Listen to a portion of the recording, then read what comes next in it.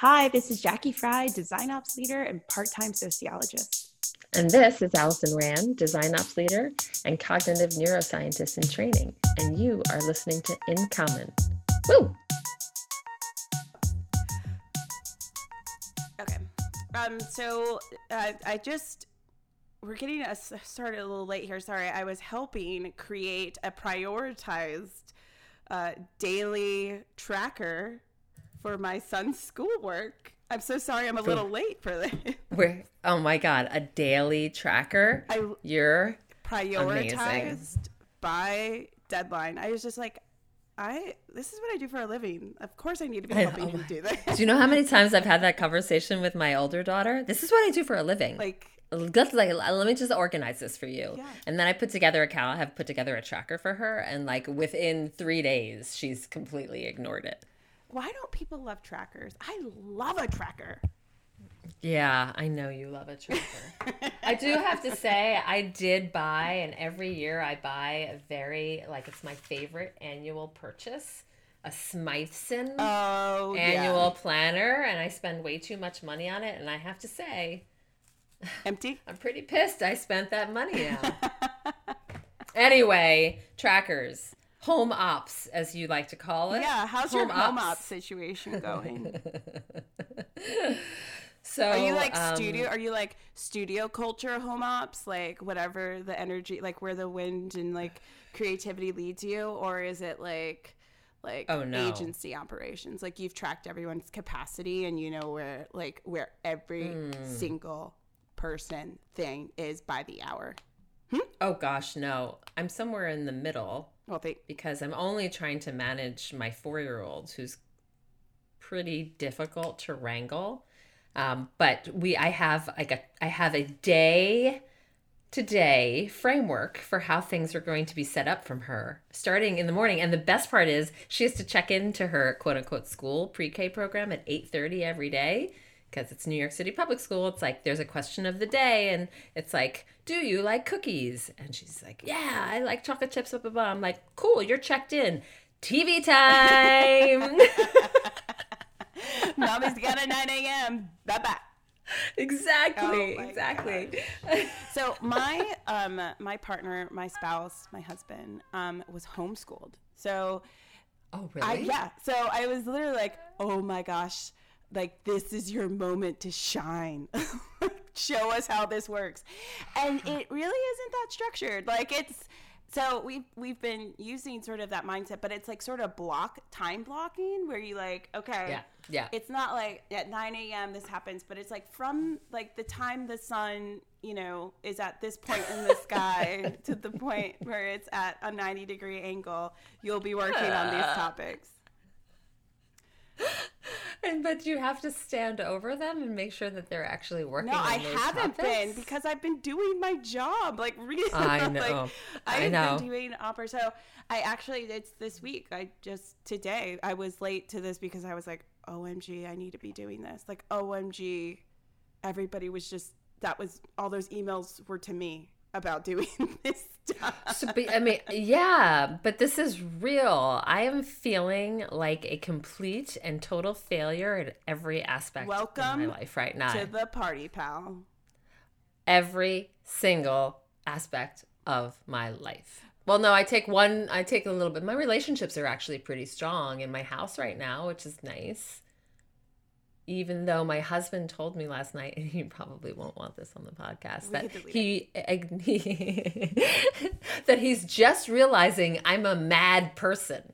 I get mad a lot. And I was like, wait a minute. Are you just judging me based on the last 4 weeks? Because you've known me for a bajillion years, and all of a sudden you're saying I'm a mad person? Yeah, I'm mad. Of course I'm mad. I'm trapped in a house. I can't do my job. I can't take care of my kids. I can barely eat. I can't get out to exercise. Yeah. You're mad. We're all mad. I don't, I am a little mad, but I'm also, the sound I just made is how I am. Yeah. I'm definitely not a mad person, but I might be quick to anger more these days than I normally am. All right, girl. You ready to do this? Let's do it. You sound mad.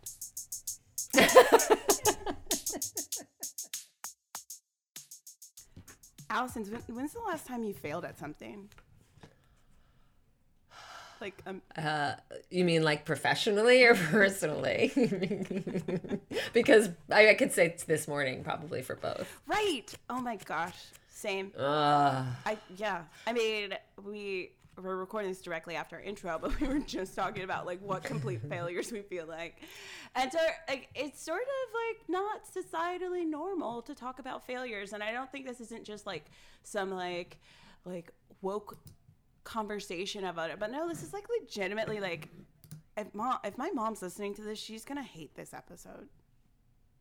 Oh really? She doesn't like us. Yeah, not okay. Not okay. Not You okay. don't talk about that. Not okay. Failure Well, is not an option. You know? Ugh. Well, yeah, and so I'm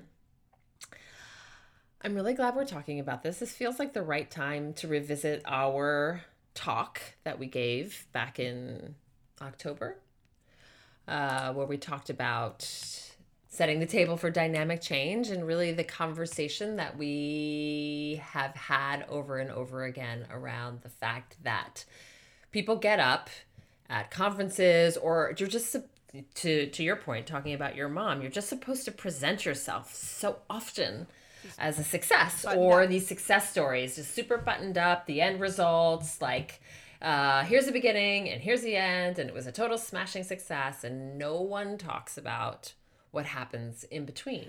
This like massive amount of failure through all of the attempts to get it right. And it's actually through those failures that you start to find the pattern of what works. And this is what, when we first met, I think the first conversation, you're like, I really liked your talk that you did, but like, I also kind of feel like, where's the failure? Like, where are people going to be like, when are they going to be like real and talk about it? Yes. And I was like, yes, I love you. You're so right. Yeah. Because I totally was like up there being like, OMG, like, what are people going to think if I like tell them that like actually like that boiling the ocean, like I was just crying in my car at lunch every day.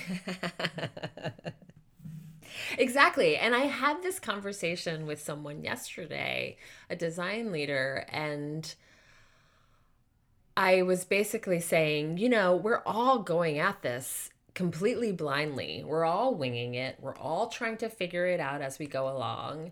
And a lot of us are doing it alone and failing throughout the entire experience. And I think there's so much comfort in just being super honest about that, while also talking about, you know, resilience. Yeah. And what it takes to actually impact change and what it means for our roles to be these agents of change. Like, I don't think resiliency and just being successful all the time are actually like, they can't coexist. Like, I just win all the time and I'm so resilient. Like, no, like I feel like resiliency is like the skill set that everybody wants. You kind of can't coach. You really have to change your mindset to be able to, if you don't have it, you got to make some big adjustments in your mindset. But it's sort of, to be resilient, it's just that you've been able to roll with the punches, right? And right. Absolutely. And there's a balance between grit and resilience, I think, because the grit allows you to just kind of keep going, keep charging, and being like, yeah, whatever, I can just do this. I have the grit, that what it takes to just like charge through. But the resilience is kind of the softer side of what it means to, you know, to bounce back, what it actually means to bounce back from a failure, and to learn and to grow and to have the self-awareness to know that you need to change. Sometimes I feel like we both had to be on these task force that were like, let's bring empathy and humans and customer centricity and human centeredness to the way we make products, you know, and like we all are going to approach that from different ways. But like when we talk about change, like for you and in your experience with change and failure and growth, like what does dynamic change really, you know, mean for you? And what I think you've talked about it. It's like, it's EQ, it's recognizing, but like, what does it actually take to change something? It's a good question, because dynamic change means, just in the word dynamic, it means that it's something that is living and absorbed, and there's so much more to it than just change itself. And I think so much of it is about understanding the why that we're making the changes that we need to make.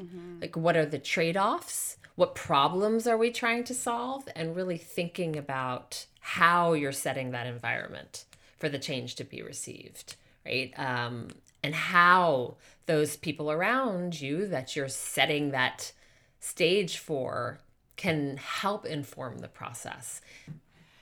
And really, any change is probably systemic change. You're changing something in the system. You're going to be changing the system. It's kind of like when I want to, like, I will like start exercising, and then that exercise will like make me think like, oh, maybe I want to like maybe cut back on that extra glass of wine I have at night / bottle, or like maybe I won't eat this for breakfast, or right? And then I'm like, let me take a day off or whatever. And then like old habits don't die so fast. Yeah. Right? Like, hashtag self-care. Let me get this break, and then I go right back to the old way, because I was in I have a habit is in some way like a behavior system, and so we're not only affecting sort of like industrialized process and systems, like how do we make stuff, like we're impacting how people look at their own habits and behaviors, and so we're not only impacting one system. To do good change, you're impacting multiple layers of systems, and too often I think we plot change and promise outcomes that are only going to deliver on one of those, and not truly thinking about, like, I love how you use the word dynamic, like the specialized change that is needed for that outcome to truly happen at a multi-layer sort of approach. I don't know if any of those words made sense, but they all made sense in my head right before I said them all. I think they made sense. Like, I think they made sense. And I think that no, it's definitely not duh. But I think that the complicated work that this is the system rewiring, because it's so hard. And sometimes I feel like what I love about our conversations is that we're both like, yes, oh my God, yes. And then sometimes I'm like, oh my gosh, are we overcomplicating? I get that all the time. This is complex. Sorry, I get that all the time. It makes me so mad. People are like, I think we're over-engineering this. You're like, we're dealing with humans. Right. But it's important. We are dealing with humans, but it is important. I feel like the other takeaway is that we are dealing with humans. We need to move thoughtfully, right? But we also need to prove the value of the work. Oh my gosh. On a regular basis. You know what I'm saying? Because it's like your trackers, or your program framework, your crawl, walk, run framework, like all of that stuff. It's like, if you're not actually proving value, then it doesn't matter how big you're thinking. If you're not being able to do those things at the same time. Is like, someone would be like, let's change this, and I'll sit back and listen. Are you sure you pull those levers and that change might happen, that you might get the outcome you want? Or you might get this outcome, but you're going to create 2 or 3 other issues that pop up. You know, it's just systems thinking. Systems thinking, I feel like, is going to, I think if more of us have that systems thinking mindset, I think we would be, give me a nickel for every time I say systems thinking, basically, at this point. If I had a nickel for every time I use systems thinking in my day-to-day. Now you don't say scale anymore. It's just systems thinking. Just scale that systems thinking. JK, love myself. But, okay, so we are both in design operations, and that's generally like, I see people who like leave a comment on our podcast or listen. And there are a lot of people doing this type of work, whether they're design leaders doing operations or they are in the design ops practice.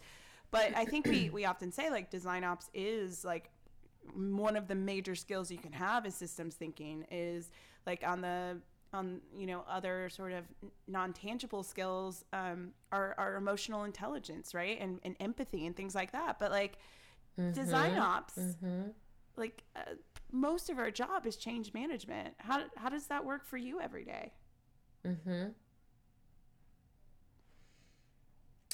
Well, how it works for me every day is really thinking about that table again. All the people that need to be at the table and involved in the conversation, and all of the relationships that I need to be building. I think about this often because I have worked remotely for so long, for the last 2 years, but now especially it's much more salient for everybody, is this role is very relational. So how do you build relationships in space? And you can't do it until you have you have real partners, you have real advocacy, and you have a real understanding for the change that you're trying to implement. And as you're doing it, you're really thinking about approaching people with that tactical empathy. So understanding how this change is going to impact them, understanding when there's pushback, what are their underlying motivations that are causing them to really have an adverse reaction to the change that you're trying to make. And that tactical empathy is critically important because it informs the work.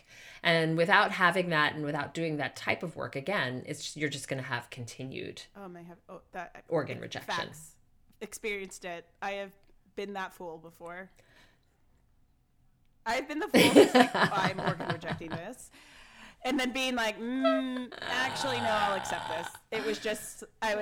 It was after 5 when I heard this and I wasn't in my best place. Or I've been like pushing something for somebody so many times where, like I was just like, why aren't we just do it? Just accept it. And they're like, no, this makes no sense. Why would we do this? Right. So, I also think like design ops, we all do sort of program. We apply a lot of program management. Like I was at the last design ops summit. Someone said like, no one told a program manager that their job was basically to optimize themselves out of a job. Like a lot of programs are just programs that are implementing change over time.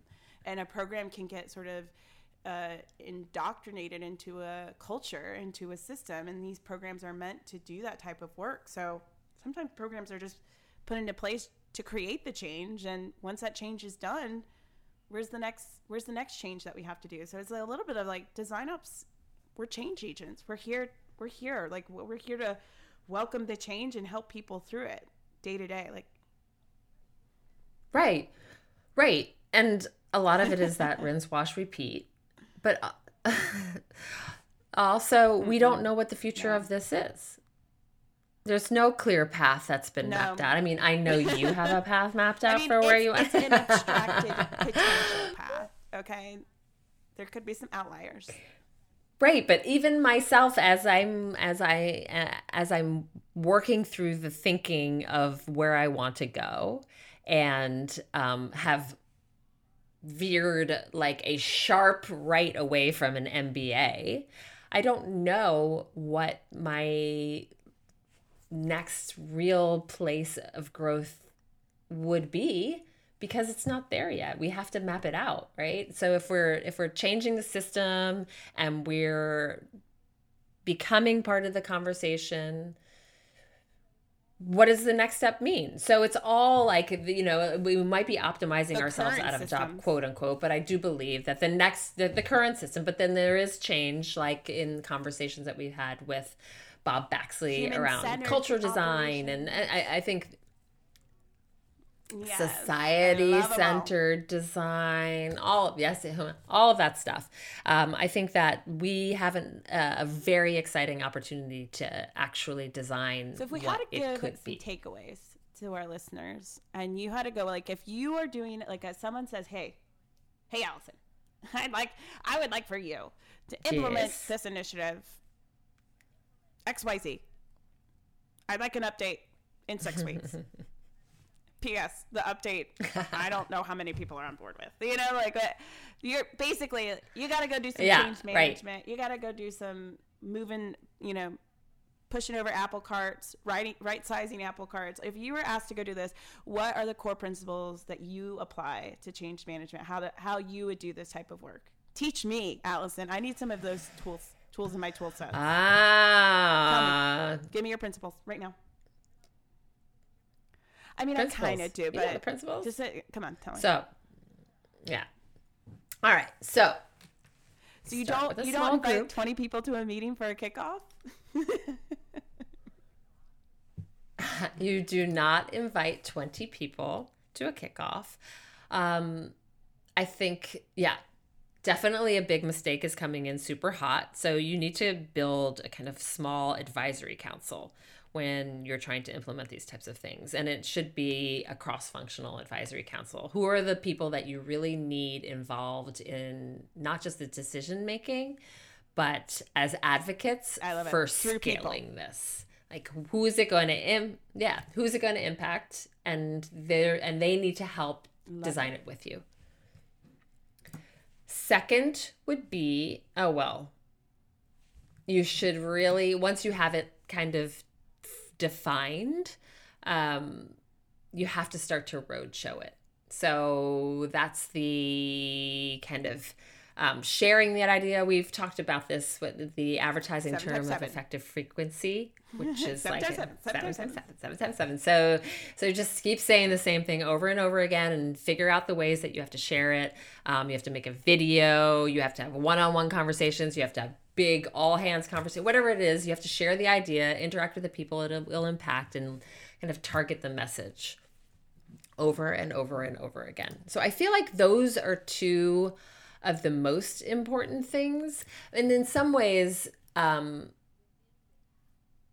within the ask, if it's a bigger ask, you should probably, again, understand the signal to noise and figure out like what would be the lowest hanging fruit piece that you can build some momentum with, if you can kind of roll that out faster and prove a success. Because we're humans and our brains like success. We're motivated by that, aren't we? Yeah. Well, our businesses like success. But yes. Yeah. Because they're made of humans, but also money. We're showing part of the outcome, but like also, have you ever been on a project where someone's like, all right, so yeah, this seems to be going well. Can you just jump off this now, hand that over to what's their face, and then you can go on to this next initiative that does ABC. Thanks for doing that XYZ. They'll deliver on the Z, but come on. Thanks. So what do you do in like, I think you call it like surviving victory. Like, it ain't over till it's over. Like, stay the course. Be focused. And we don't always have the luxury of being able to say like, yes, I don't think I can do that. But like also making sure like, you know what like success is.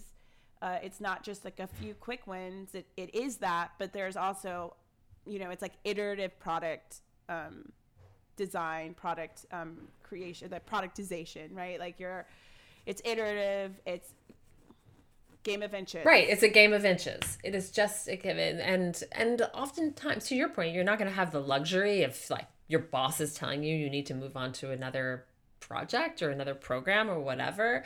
But I think it's important to help people recognize that it is a game of inches.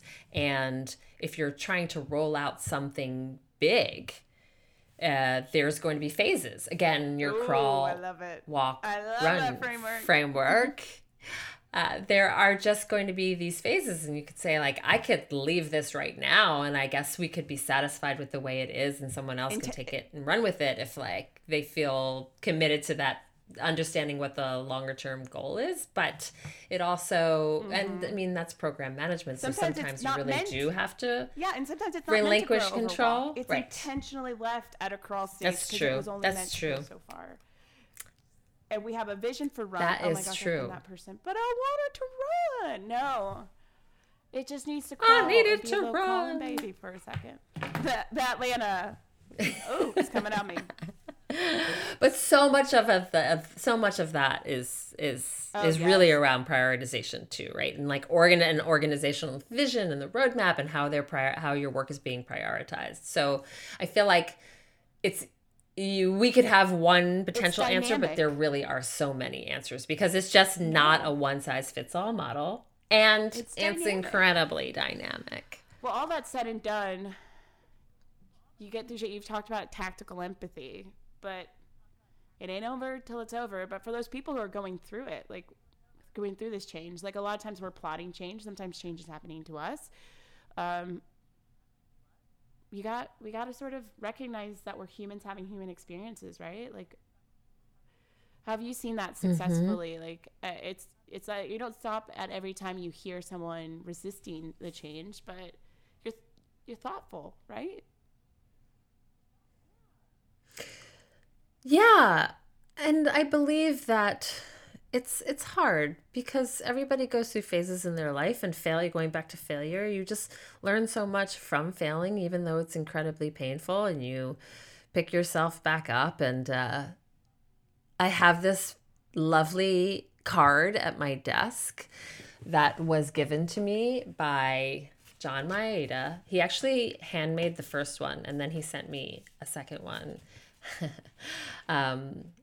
That is basically like after the rain comes the rainbow, which was really, really sweet. And it was based on a funny SNL skit. But it's true because you learn so much from failing, and you learn, I think, even more, most of all about how to relate with other people and how to understand how to relate with other people in ways that will help to you, if this is what you're driving towards, be a better leader and lead people through change. And so a lot of it is grounded in like your personal experience and a lot of pain and growth, but also, again, just so much listening. Real listening is incredibly undervalued skill. And what I heard you say, this is me practicing listening. What I heard you say is it really takes a lot of deep empathy, listening, being thoughtful.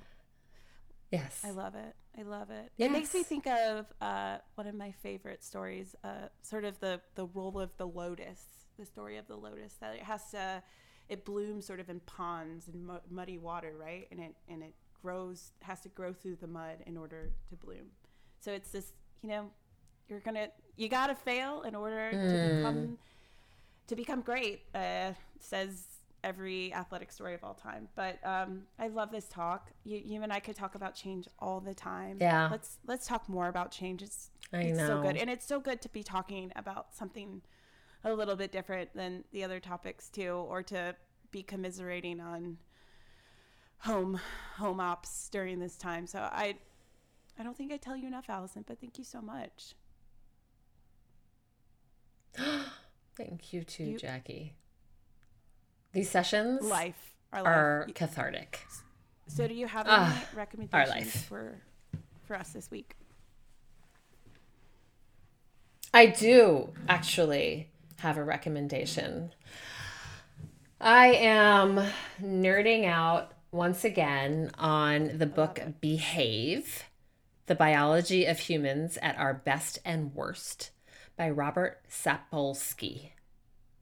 So anybody who's interested in behavioral neuroscience or cognitive neuroscience, behavioral psychology, there is just, it is thick, but it is thick with richness. And so I think it's really helpful when you're thinking about how to approach humans from a human perspective. If you want more from me, Allison Rand, and me, Jackie Fry, go to incommon.design. Alrighty, that's our show. Ciao. Talk soon. Bye. Bye.